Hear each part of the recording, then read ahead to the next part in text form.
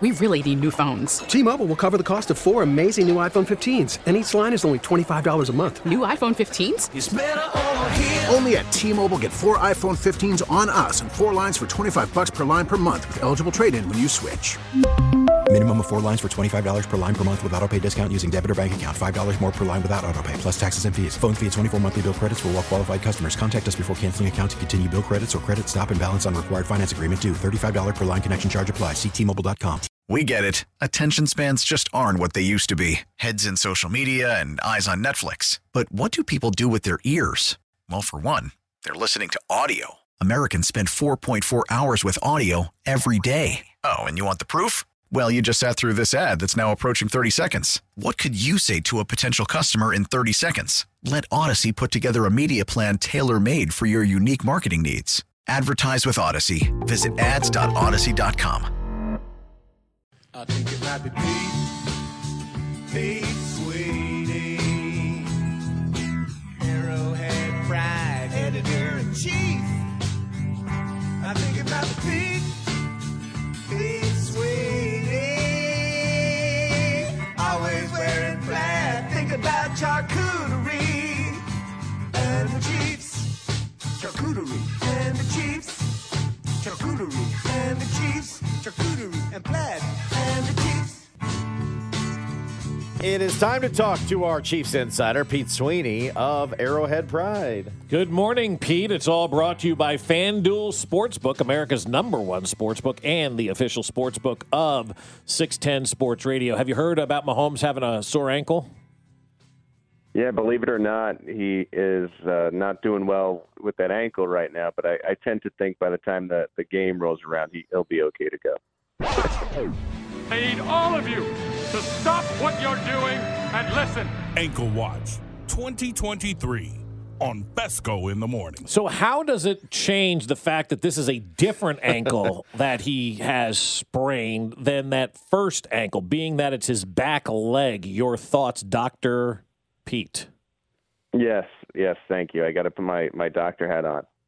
No doctor hat for me, but I am trying to compare and piece together, what we do know right now. And we did talk to Andy Reid on Monday, and I think the fact that he's saying that this is in better shape than it was in what was week 1 of 2019, of course, against the Jaguars, would lead you to believe that he will be okay to practice. Now, we'll get the first injury report on Wednesday, but going back to that week 2 of that year, Mahomes was a full participant the entire week. So we'll see how honest Reid was, whether it was just being optimistic or really feeling like it's in a better place once we get that first designation.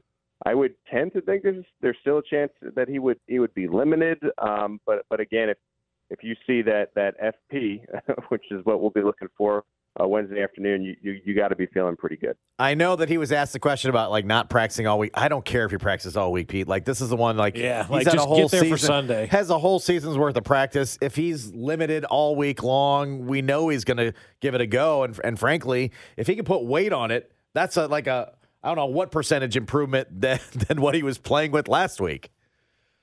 Yeah, no, I completely agree, and I think he'll, of course, at least start the game, and you feel pretty good, or maybe pretty good's wrong, but a little bit better about Chad Henne coming in, just because he was able to come in cold for 18, 19 weeks and put together this 98-yard touchdown drive. But I tend to think, nowadays the athletic training is in such a spot where you can get a guy ready, and they kept mentioning this, and I think this was important. You did have an extra day, just considering it happened on Saturday. So if they need him to be off his feet for the first day or the first 2 days of the week, I'm sure they'll want him to do something on Friday if it were two did not practices on Wednesday and Thursday. But limited time will be fine for Mahomes. We see him up at training camp, and man, you get about 2 or 3 days in, and it already feels like he'd be ready to play in a week 1 game.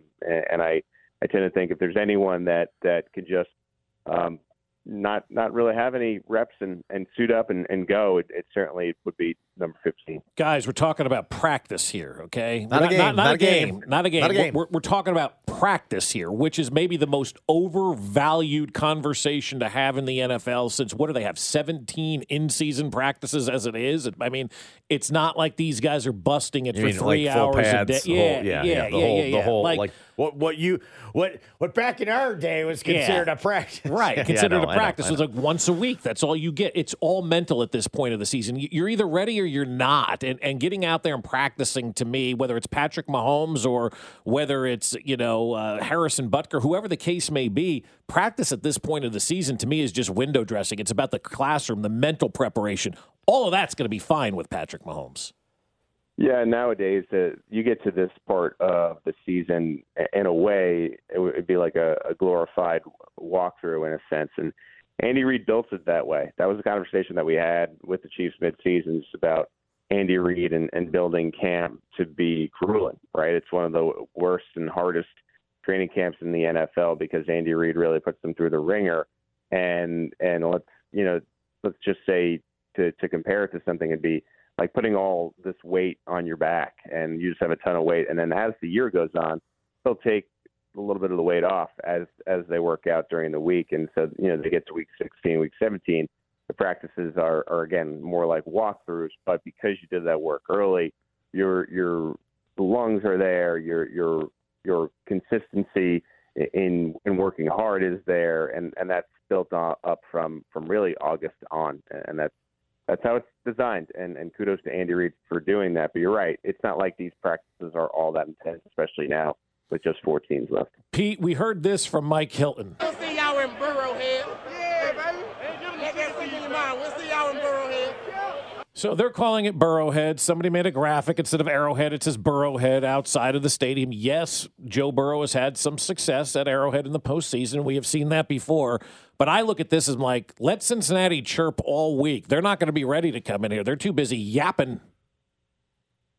Yeah, this is a team that's really feeling itself right now and will not seemingly stop talking. And I just think that tends to be a good thing. I know that Kansas City got involved in that the last time around with Justin Reid. It seemed afterward, you talked to Justin Reid a little bit about, okay, where are you at? We were talking in the locker room about the game once they lost and his tweet to follow. And he put it to rest. And you could tell that it looked like there were a couple conversations that week between the two Reeds. And I just don't think you'll be seeing a ton of that type of stuff this week as much as, I tend to think the national media will be in town and trying to tell these guys what the other side is saying. But I really think the Chiefs are going to take the high road. And this is motivating. Like, I always try to say that, as much as people say, hey, we're not listening to what the other side has said. I think enough players have shown you on social media that they're paying attention. And don't be surprised if Chiefs are able to get this win if they don't say a few things back after the fact. But I don't expect this side of things to be matching their side when it comes to Jesse Bates saying that he hopes Patrick Mahomes is healthy or Joe Burrow talking about refunds and how his Super Bowl window is his entire career. It hasn't typically been Kansas City's style, really, aside from the regular season Bengals game. And I tend to think that'll be their strategy this week. The first matchup just had a few key mistakes late, and I know that they're big, and in the playoffs they're big as well. What are the keys for you in the rematch with the Bengals? Yeah, and I've said this to you guys at the time with the Bengals, with Travis Kelce. Had Travis Kelce not fumbled the ball, just the entire narrative, even between Mahomes and Burrow, would be a little different now if you would have gotten that win. And I think the margin is so small. I mean, yes, you have the Bengals, and every play counts, and they have had the Chiefs' number. But, you change a few things. I mean, it's a team that's beaten the Chiefs. I believe it's been a total of 9 points in those 3 games. And so I just look at this one, and I think you'd feel a lot better about Kansas City if they're able to get some quarterback pressure early in this game. And it's possible against this Bengals offensive line. You look at them, and they were playing in the snow and what was a blizzard, and so you have all these backup offensive linemen. The game slows down a little bit when you're playing in such extreme weather. I tend to think that won't be the case. I know it might be a little cold here, but it doesn't look like any precipitation. And so that defensive line that's been pretty good for you guys should have, I think, an easier time against what it should be a weaker Bengals offensive line. And so I just think it's getting the Burrow early, and how good would you feel if you're able to bring him down, once or twice in the first quarter?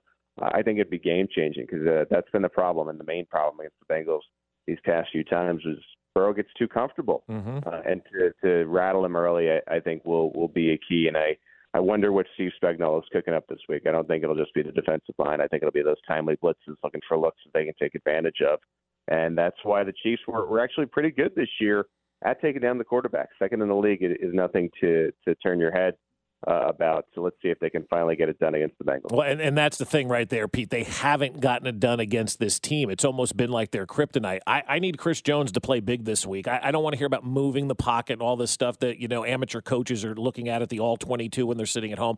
I need to see legit sacks in this game. If Chris Jones gets 2 sacks in this game, Chiefs win this thing going away, in my opinion. Yeah, and it's turnover-free football. But with Jones, I think getting that playoff sack off his back, it's something that he's aware of. He made that clear last week. He's not able to get it done against Trevor Lawrence. But I tend to think it's one of these things where if Jones can get one, then I think it could sort of open things up for him, where he's like, okay, got that monkey off my back. Now you're playing a little bit looser. I'm not saying that Jones is pressing, but I mean you could clearly tell that it's something he wants to get done. And then once he does, maybe it's one of those Chris Jones monster games. If there's ever a game that you feel like you need that, I think it's this one, and just getting Joe Burrow uncomfortable. And it's not only the sacks. I think the Chiefs have shown a knack stemming from Carlos Dunlap coming in here of these passes defense, these bat downs at the line that could also get into a quarterback's head. And so, this is not that every game isn't, but if there's any game that's a little bit more of a key game for the defensive line, I think it's certainly this one. Well, and I also think, too, getting that first sack out of the way, you're right, that does relieve a lot of pressure. It's like a rookie getting his first hit in baseball. Get that first hit out of the way. Okay, now I can breathe a little bit easier. And with Chris Jones bringing it up, it tells you, at least in my opinion, that it is bothering him. It is frustrating him that he has to hear about this. Meanwhile, you got a guy down the other end of the line that's fourth in NFL history in playoff sacks. Like Frank Clark, I thought, took over that game against Jacksonville and wrecked that game and was a big reason why the Chiefs were able to beat Jacksonville. So Frank Clark has to continue to do what he's doing, but Chris Jones also has to come to the party as well, and we can't have another 0-sack performance against Joe Burrow. Otherwise, Cincinnati wins this game. Yeah, the arrival of vintage Frank Clark is such a blessing, and he's flashed like that at times. And you thought his best game was against the 49ers earlier in the year, and then what happens? He's suspended for 2 games out of the building for one of those weeks, and then it wasn't necessarily the same that the rest of the year. But man, he looked like that closer last week, and he himself was saying before the game that was what he expected, and he was able to follow through. George Karlaftis was a nice surprise toward the end of the season, really, I think, playing like a veteran. And so, man, it's just if Chris Jones can turn it on and continue to give these guys one-on-one matchups, they're feeling good. I think the rest of the line is impressive as well, with your Mike Dana and Derek Nottie breaking through for what was a sack. I know that drive eventually turned into a touchdown, but man, get pressure on Joe early, if you can, and I think it's going to be a different feeling game for the Chiefs. You don't want to see that rhythm from the Cincinnati offense early. Pete, Mahomes' injury overshadowing just about everything else transactionally, but McCole Hardman, CEH, Fortson, any chance at any extra reinforcements from those 3 this week? Well, we keep saying the thing about Hardman. It's been a little bit of a mystery, based upon some of the things that he's put out there and on social media and the Chiefs' continued slight optimism. You think that there's a chance this week. We'll have to see again what happens with his injury status when they do release that initial injury report on Wednesday. And I tend to think with Chris Lamons being waived, maybe Jody Fortson is ready to go. Like, that would be my guess. I'm not sure if they were in a huge rush to bring Clyde Edwards-Helaire back into this mix, but Jody Fortson has really been a quiet weapon for the Chiefs certainly in the red zone, but they have said, and Patrick Mahomes has said, earlier in the year, we got to get this guy going. And it's just another dangerous weapon for the Chiefs, behind Travis Kelce that they can utilize. And again, the more variety that you add as far as weapons for Andy Reid, the more defensive confusion there's going to be. So I would tend to think the move would be to activate Fortson here, but remains to be seen, and they need to make sure that elbow's ready to go. Do you think it'll be a 24 hours of Le Mans on the cut list and then brought back, or do you think he's done? Well, it's possible either way. I mean, he's been such an important special teams guy for the Chiefs. If he lands on the practice squad rules, as you saw last week with the activation of Mecole Hardman and Austin Ryder, Marcus Kemp and Austin Ryder, it allows you to do different things, and so we'll see how Dave Toub operates. But the Chiefs are always doing these procedural things just to I think stay ahead of it. And when you have guys that are willing to do that, whether it be a Le Mans or Austin Ryder, who's always off and on the practice squad, it gives you a slight advantage. So sure, I mean, it could be procedural, but I'm also eyeing Jody Fortson because what a weapon that would be to get back in the middle of the playoffs here. Pete, thanks for the time. Looking forward to a fun week ahead at arrowheadpride.com. All right, guys. That's Pete Sweeney of Arrowhead Pride, our 610 Sports Radio Chiefs insider. T-Mobile has invested billions to light up America's largest 5G network, from big cities to small towns, including right here in yours. And great coverage is just the beginning. Right now, families and small businesses can save up to 20% versus AT&T and Verizon when they switch. Visit your local T-Mobile store today.